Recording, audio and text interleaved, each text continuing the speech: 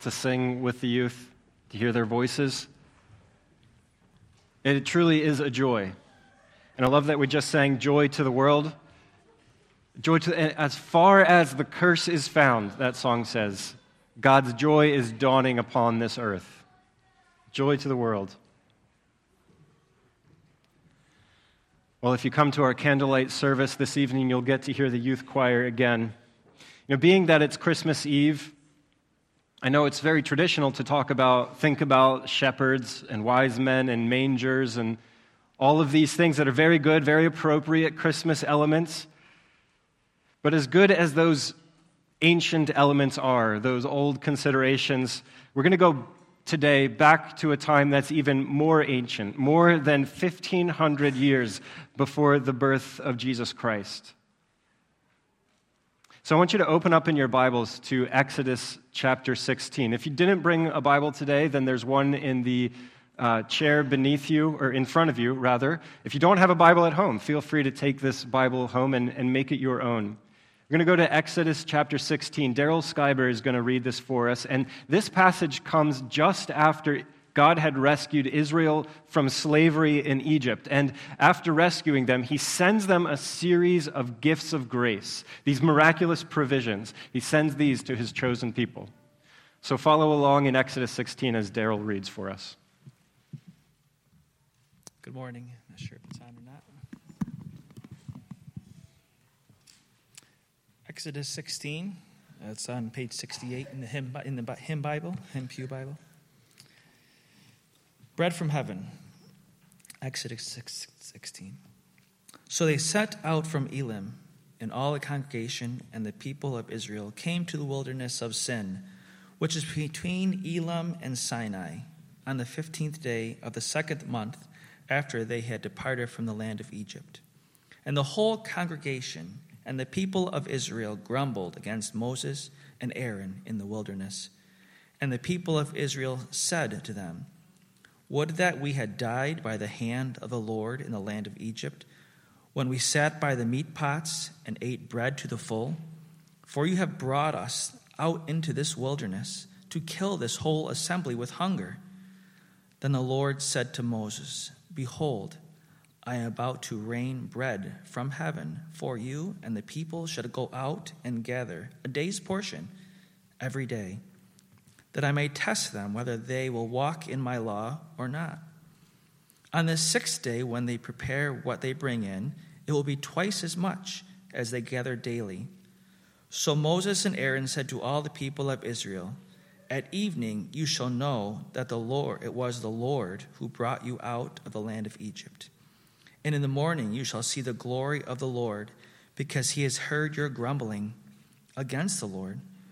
For what are we that you should grumble against us? And Moses said, When the Lord gives you in the evening meat to eat, and in the morning bread to the full, because the Lord has heard your grumbling, that you grumble against him, what are we? Your grumbling is not against us, but against the Lord. Then Moses said to Aaron, Say to the whole congregation of the people of Israel, Come near before the Lord, for he has heard your grumbling. And as soon as Aaron spoke to the whole congregation of the people of Israel, they looked towards the wilderness. And behold, the glory of the Lord appeared in the cloud. And the Lord said to Moses, I have heard the grumbling of the people of Israel. Say to them, At twilight you shall eat meat, and in the morning you will be filled with bread. Then you shall know that I am the Lord your God. In the evening quail came up and covered the camp, and in the morning dew lay around the camp. And when the dew had gone up, there was on the face of the wilderness a fine lake-like thing, fine as frost on the ground. And when the people of Israel saw it, they said to one another, What is it? For they did not know what it was. And Moses said to them, It is the bread that the Lord has given you to eat. This is what the Lord has commanded. Gather of it, each one of you, as much as he can eat. You shall each take an omer, according to the number of the persons that each of you has in his tent. And the people of Israel did so. They gathered some more, some less. But when they measured it with an omer, each gathered Much had nothing left over, and whoever gathered little had no lack. Each of them gathered as much as he could eat, and Moses said to them, "Let no one leave any of it over till morning." But they did not listen to Moses. Some left part of it till the morning, and it bred worms and stank. And Moses was angry with them. Morning by morning they gathered it, each as much as he could eat. But when the sun grew hot, it melted. On the 6th day they gathered twice as much bread, 2 omers each. When all the leaders of the congregation came and told Moses, he said to them, "This is what the Lord has commanded. Tomorrow is the day of solemn rest, a holy Sabbath to the Lord. Bake what you will bake and boil what you will boil, and all that is left over lay aside to be kept till morning."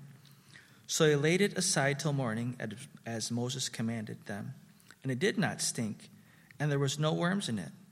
Moses said, "Eat it today, for today is the Sabbath to the Lord.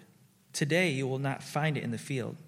6 days you shall gather it, but on the 7th day, which is the Sabbath, there will be none." On the 7th day some of the people went out to gather, but they found none. And the Lord said to Moses, "How long will you refuse to keep my commandments and my laws? See, the Lord has given you the Sabbath, therefore on the 6th day he gives you bread for 2 days. Remain each of you in his place. Let no one go out of his place on the 7th day." So the people rested on the 7th day.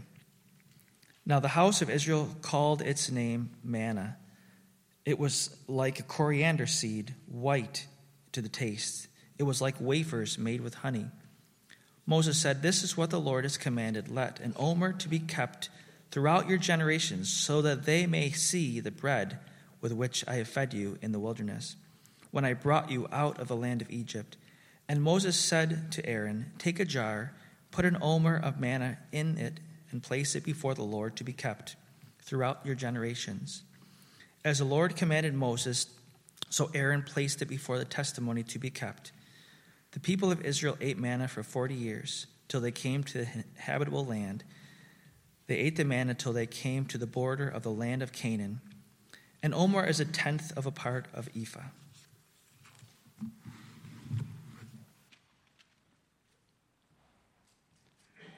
Thank you, Daryl. That took some endurance to read in front of all of us. Let's pray. We thank you for your word, as we do every week, because your word is our food. And that we would feast upon it today, that you would fill us, and we would be sustained. God, use your word to nourish our souls this morning, I ask, in the name of Jesus. Amen.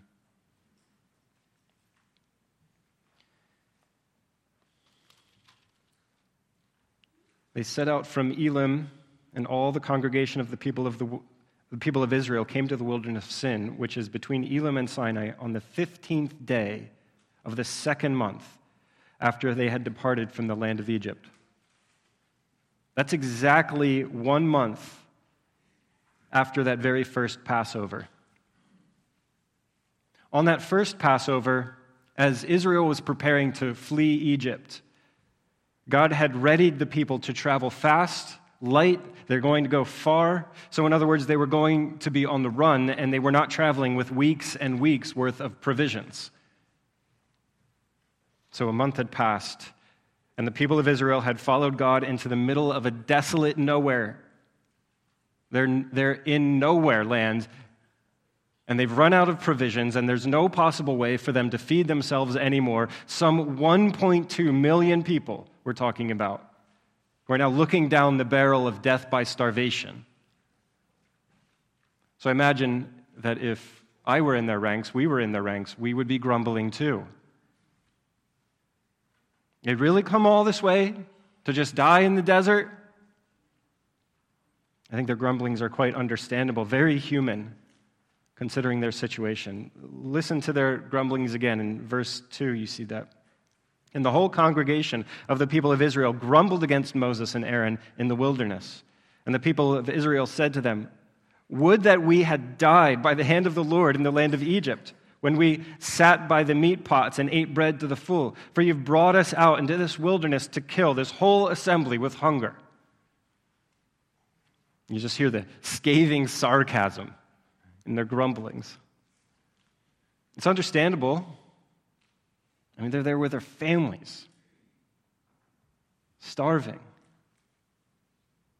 And yet their words betray some major heart issues. First, they don't believe. Right? God had brought them into the wilderness and had given them freedom, victory over the Egyptians. God had given them clean water. He had split the ocean, the Red Sea, so they could walk through on dry ground. He had done these amazing things, all within the span of a month. But now that they are hungry, they don't turn to God and seek for help. Instead, anxiety fills their hearts and complaints fill their mouths, and they cannot believe in this God, even this God who splits the ocean. I think it was so hard for them to really believe that God was for them.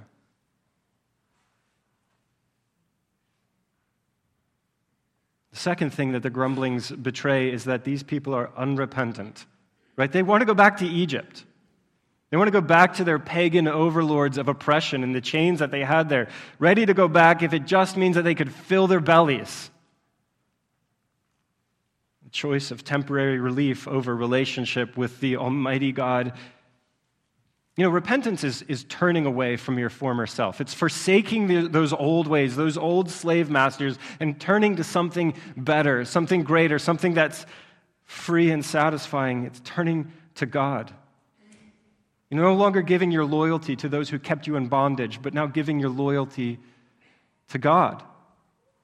And Israel's grumbling betrays their unrepentance. They did not believe, and they were unrepentant. So how good it is that God is abundantly patient and exceedingly gracious with his people.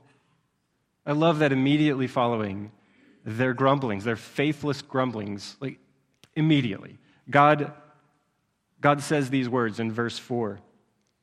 Then the Lord said to Moses, "Behold, I am about to rain bread from heaven for you." So even while Israel is faithless, God is faithful, and he's promising his gracious provisions, bread that comes down from heaven. What does that even mean? Bread that comes down from heaven? God was going to give something that Israel couldn't even have imagined. In fact, it's one of the reasons that he took them all the way into the wilderness and let them feel these hunger pangs. He wanted them to see this bread that comes from heaven. So there's this twofold purpose to God's provision. First, and yes, it is to feed and sustain his people, to fill their bellies. But more importantly, far more importantly, it's so that Israel would see the glory of Yahweh. Do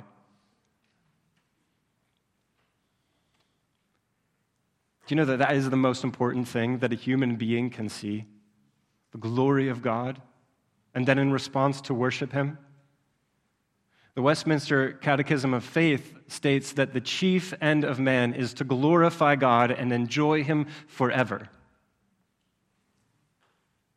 And so we glorify God because as he provides for us in our daily needs, in our spiritual needs, in our everlasting needs, as he provides for us every joy of life, we in response worship him.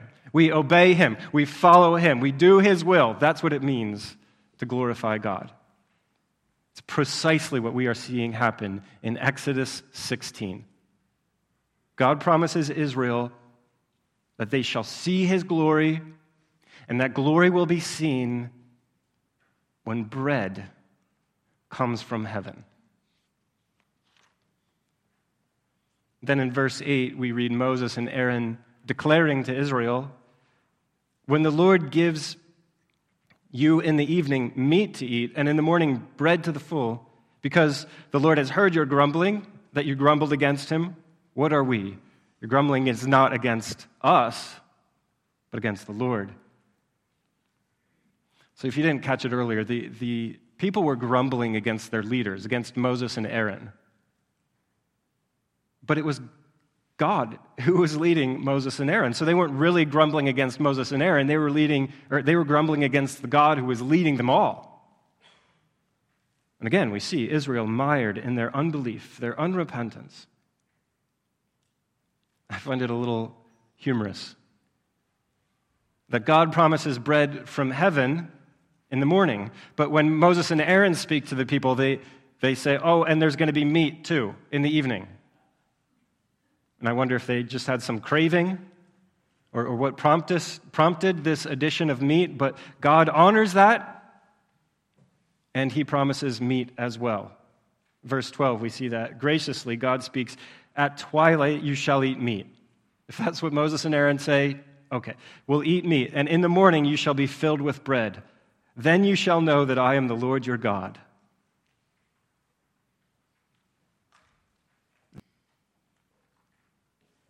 That I am the Lord your God.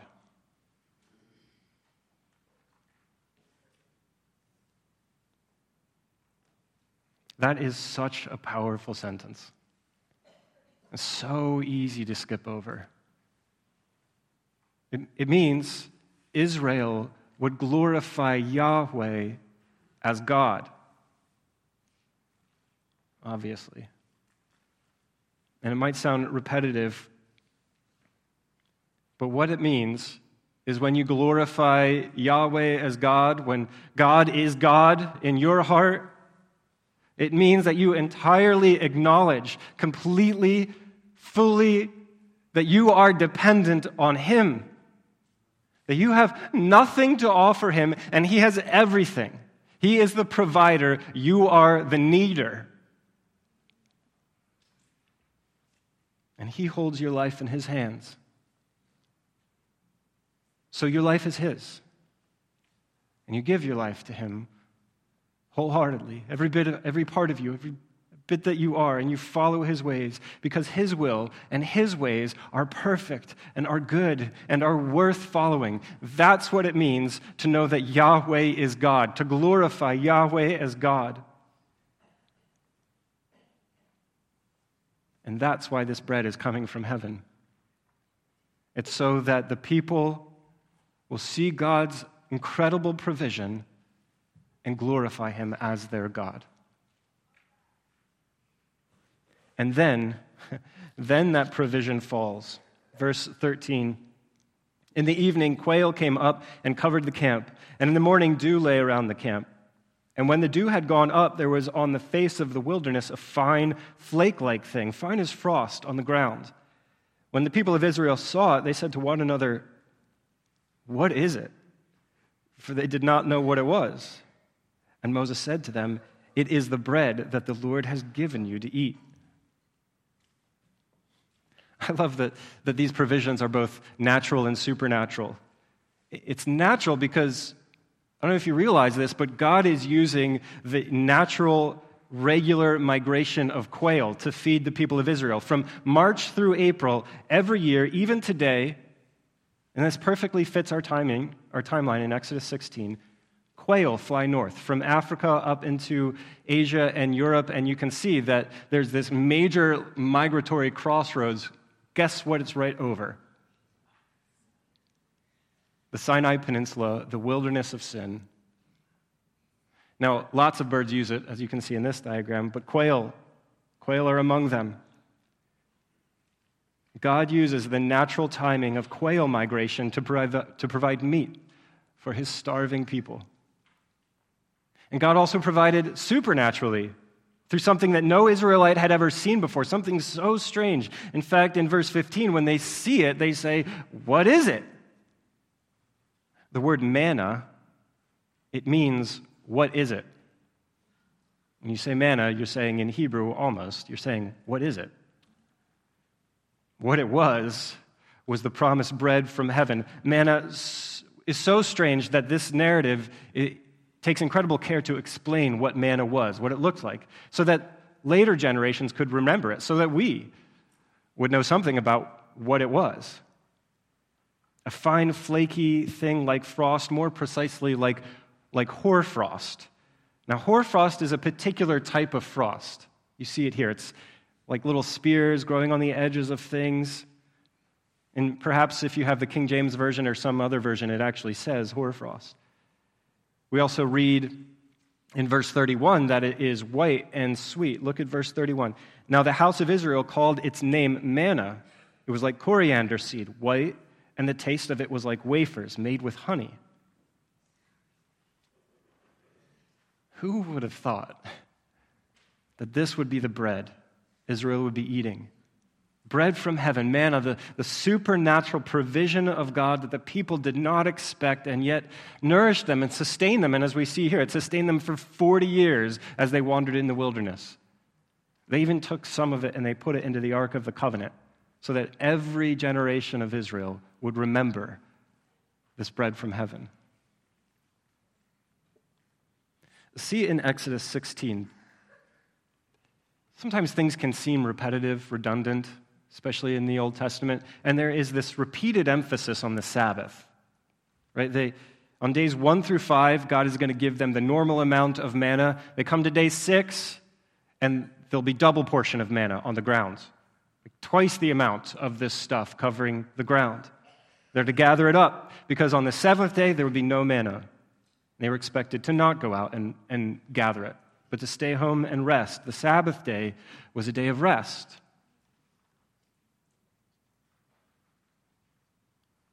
I believe there's something, God's doing something so gracious here. Sabbath is emphasized strongly because chapter 16 that we're looking at in Exodus comes before chapter 20. And in chapter 20 of Exodus, God gives the 10 commandments. And do you remember what the 4th commandment is? I'll read it for you. Remember the Sabbath day, to keep it holy. 6 days you shall labor and do all your work, but the 7th day is a Sabbath to the Lord your God.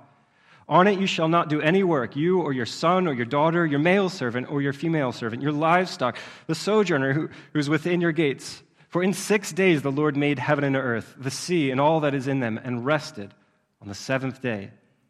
Therefore the Lord blessed the Sabbath day and made it holy.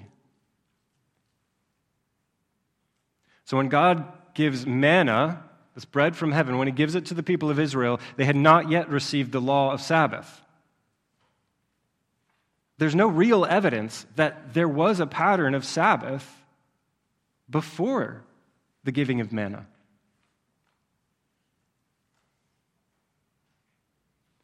But in his grace and through his gift of provision, God is also giving not just food, he's giving rest. Do you see that these two things come together as a gift? Bread from heaven and Sabbath and rest simultaneously. And I think it's so significant to know that rest is a gift before it is a law. You see that theme in Exodus 16. God gives his gifts of grace before he expects obedience. God lavishes his gifts before worship is expected. He rescued Israel from Egypt, as I've said. He gave them gifts of provision. He gave them rest, all these graces, while Israel struggled to believe, wanted to go back to Egypt. He still is giving these gifts, was planning to, regardless of their faithlessness. Only after Israel truly tastes the goodness of God, the grace of God, only after does he expect them to worship him. So let me put it another way. God gave bread from heaven before he commanded his people to believe in him.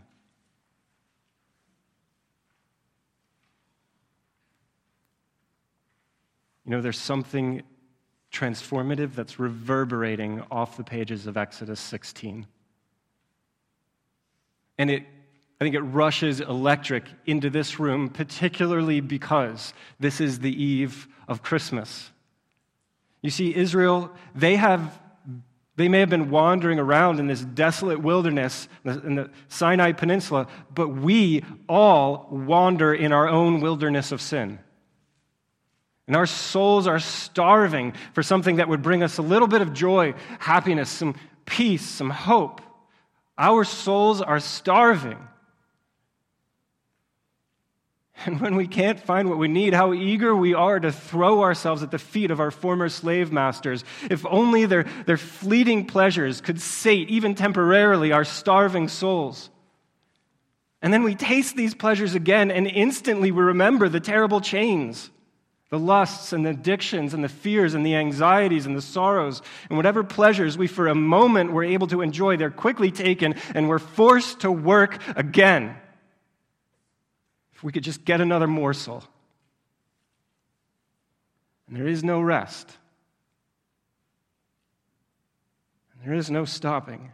There's only the life of a slave, bound by sin and driven by the devil. And he drives every one of his slaves right into the everlasting dark, where we are destroyed by our own appetites gone wrong. And so God, when we weren't expecting it, in a way we weren't expecting, God has given a gift that so perfectly satisfies the hunger of our souls.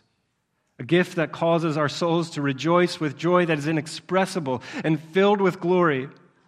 Long after manna appeared in the wilderness of sin, God sent our starving souls bread from heaven. I'm sure you're familiar with Jesus' words. For God so loved the world that he gave his only Son, that whoever believes in him should not perish but have eternal life. For God did not send his Son into the world to condemn the world, but in order that the world might be saved through him. God has sent our starving souls bread from heaven. God the Father sending his one and only Son, Jesus Christ, into the world so that the world would not perish, so that we would not perish. By faith in Jesus, God forgives all who have eaten these forbidden fruits, and he purges their poisons from our souls. Turn in your Bibles now to John chapter 6. Because just a little bit after we read about God sending his one and only Son, Jesus says something that's meant to strike every hungry heart. And it happens the day after Jesus had taken 5 loaves of bread and 2 fish, and he multiplied them to feed 5,000 people. In John chapter 6, I probably should turn there too. In John chapter 6, beginning in verse 30, we read these words. So they said to him, the crowds, "Then what sign do you do that we may see and believe in you? What work do you perform?" Remember, right after he fed 5,000 people. "Our fathers ate manna in the wilderness, as it is written. He gave them bread from heaven to eat." Jesus then said to them, "Truly, truly, I say to you, it was not Moses who gave you bread from heaven, but my Father gives you the true bread from heaven. For the bread of God is he who comes down from heaven and gives life to the world." They said to him, "Sir, give us this bread always." Jesus said to them, "I am the bread of life. Whoever comes to me shall not hunger, and whoever believes in me shall never thirst.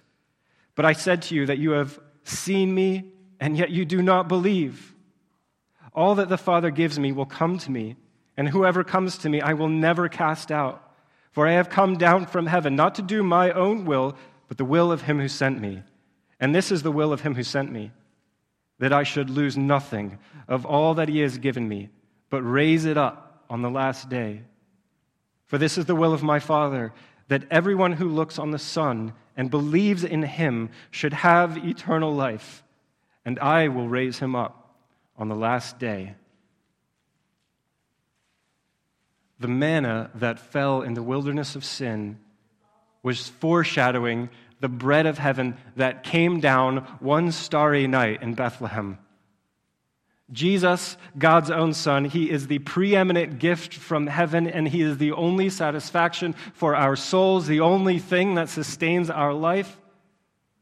As Christ said in verse 34, if you come to him, you will not hunger. If you thirst, he is that satisfaction.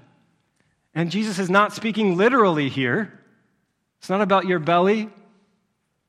He's speaking metaphorically. He's talking about hunger and thirst of the soul, the longings of your heart, your deepest desires. In a very similar way, he says in John 10, the thief only comes to steal and kill and destroy. I came that they may have life and have it abundantly. And so there you were, you, chained by your sins, bound to be killed, and yours was a hopeless estate. You could do nothing to save yourself. But Christ stepped down from glory, and he became a man. And Jesus breaks the chains, and he defeats Satan, and he comes that you may have life and have it abundantly. And abundant life means joyful life, overflowing with peace and joy and righteousness and hope. Abundant life, and it's yours if you come to him. If you come to him for satisfaction. You come to him and believe it. Again, from John 6:40, for this is the will of my Father, that everyone who looks on the Son and believes in him should have eternal life, and I will raise him up on the last day. So it doesn't matter where you have come from and the baggage that you carry or the lack that you have. It doesn't matter. Jesus will not cast you out. He promises it right here in John 16. Your slave masters, they will cast you out, and they will put you to the whip. But Christ, he will not. And there is nothing in all creation that can separate you from his love, not even death. Jesus says also, I am the resurrection and the life. Whoever believes in me, though he die, yet shall he live. And everyone who lives and believes in me shall never die. Bread, the kind that you bake in an oven, if everything goes well with that process, it's delicious. Doesn't it provide a certain amount of joy, of satisfaction, of pleasure when you eat it? Fills your stomach, satisfies your hunger, sustains your life. And without food, you will die. Bread from heaven, Jesus Christ, he fills the heart with joy. Is there anything greater than knowing that your every wrong, your every offense has been forgiven, has been removed as far as the east is from the west, and God chooses to no longer see it? He counts you as righteous because you have been washed in the blood of Christ. There is no greater reality than to know that the almighty creator of the universe is your Father, and he loves you unrestrainedly. He loves you. That fills the heart with joy. So feast your heart upon these joys, and you shall live forever. Again, nothing in all creation shall separate you from his love, not even death. Christ is the bread that sustains life, everlasting life. Jesus, the bread from heaven. No greater treasure on this planet. No greater gift that has ever been given unto men. Remember again Exodus 16, God's gift of manna. Remember how God used the manna to teach the people about Sabbath? That the bread came and with it came rest? So it is with Christ. Jesus said, come to me, all who labor and are heavy laden, and I will give you rest. Take my yoke upon you and learn from me, for I am gentle and lowly in heart, and you will find rest for your souls. For my yoke is easy and my burden is light. Slaves toil and work, and there is no end to it, and they cannot please their masters. But for you who toil and are heavy laden, come to Jesus and find Sabbath. Find rest for your souls. You might work, but your work is now turned to joy. You might have to work to live, but Christ sets free the heart despite the labors of the earth. He gives you something that transcends the toils of today. And even if you walk through the valley of the shadow of death, He will make you lie down by green pastures and still waters as He feeds your soul. So you might be afraid that you don't measure up and that you're not good enough and you've got all of this garbage in your life. You wonder if anyone could love you. But Jesus loved you and He gave Himself for you, and He will never cast you out. And He promised these things, and they are as sure as the rising of the sun. So believe it and feast your soul upon these truths. Be satisfied and rest. Does death terrify you?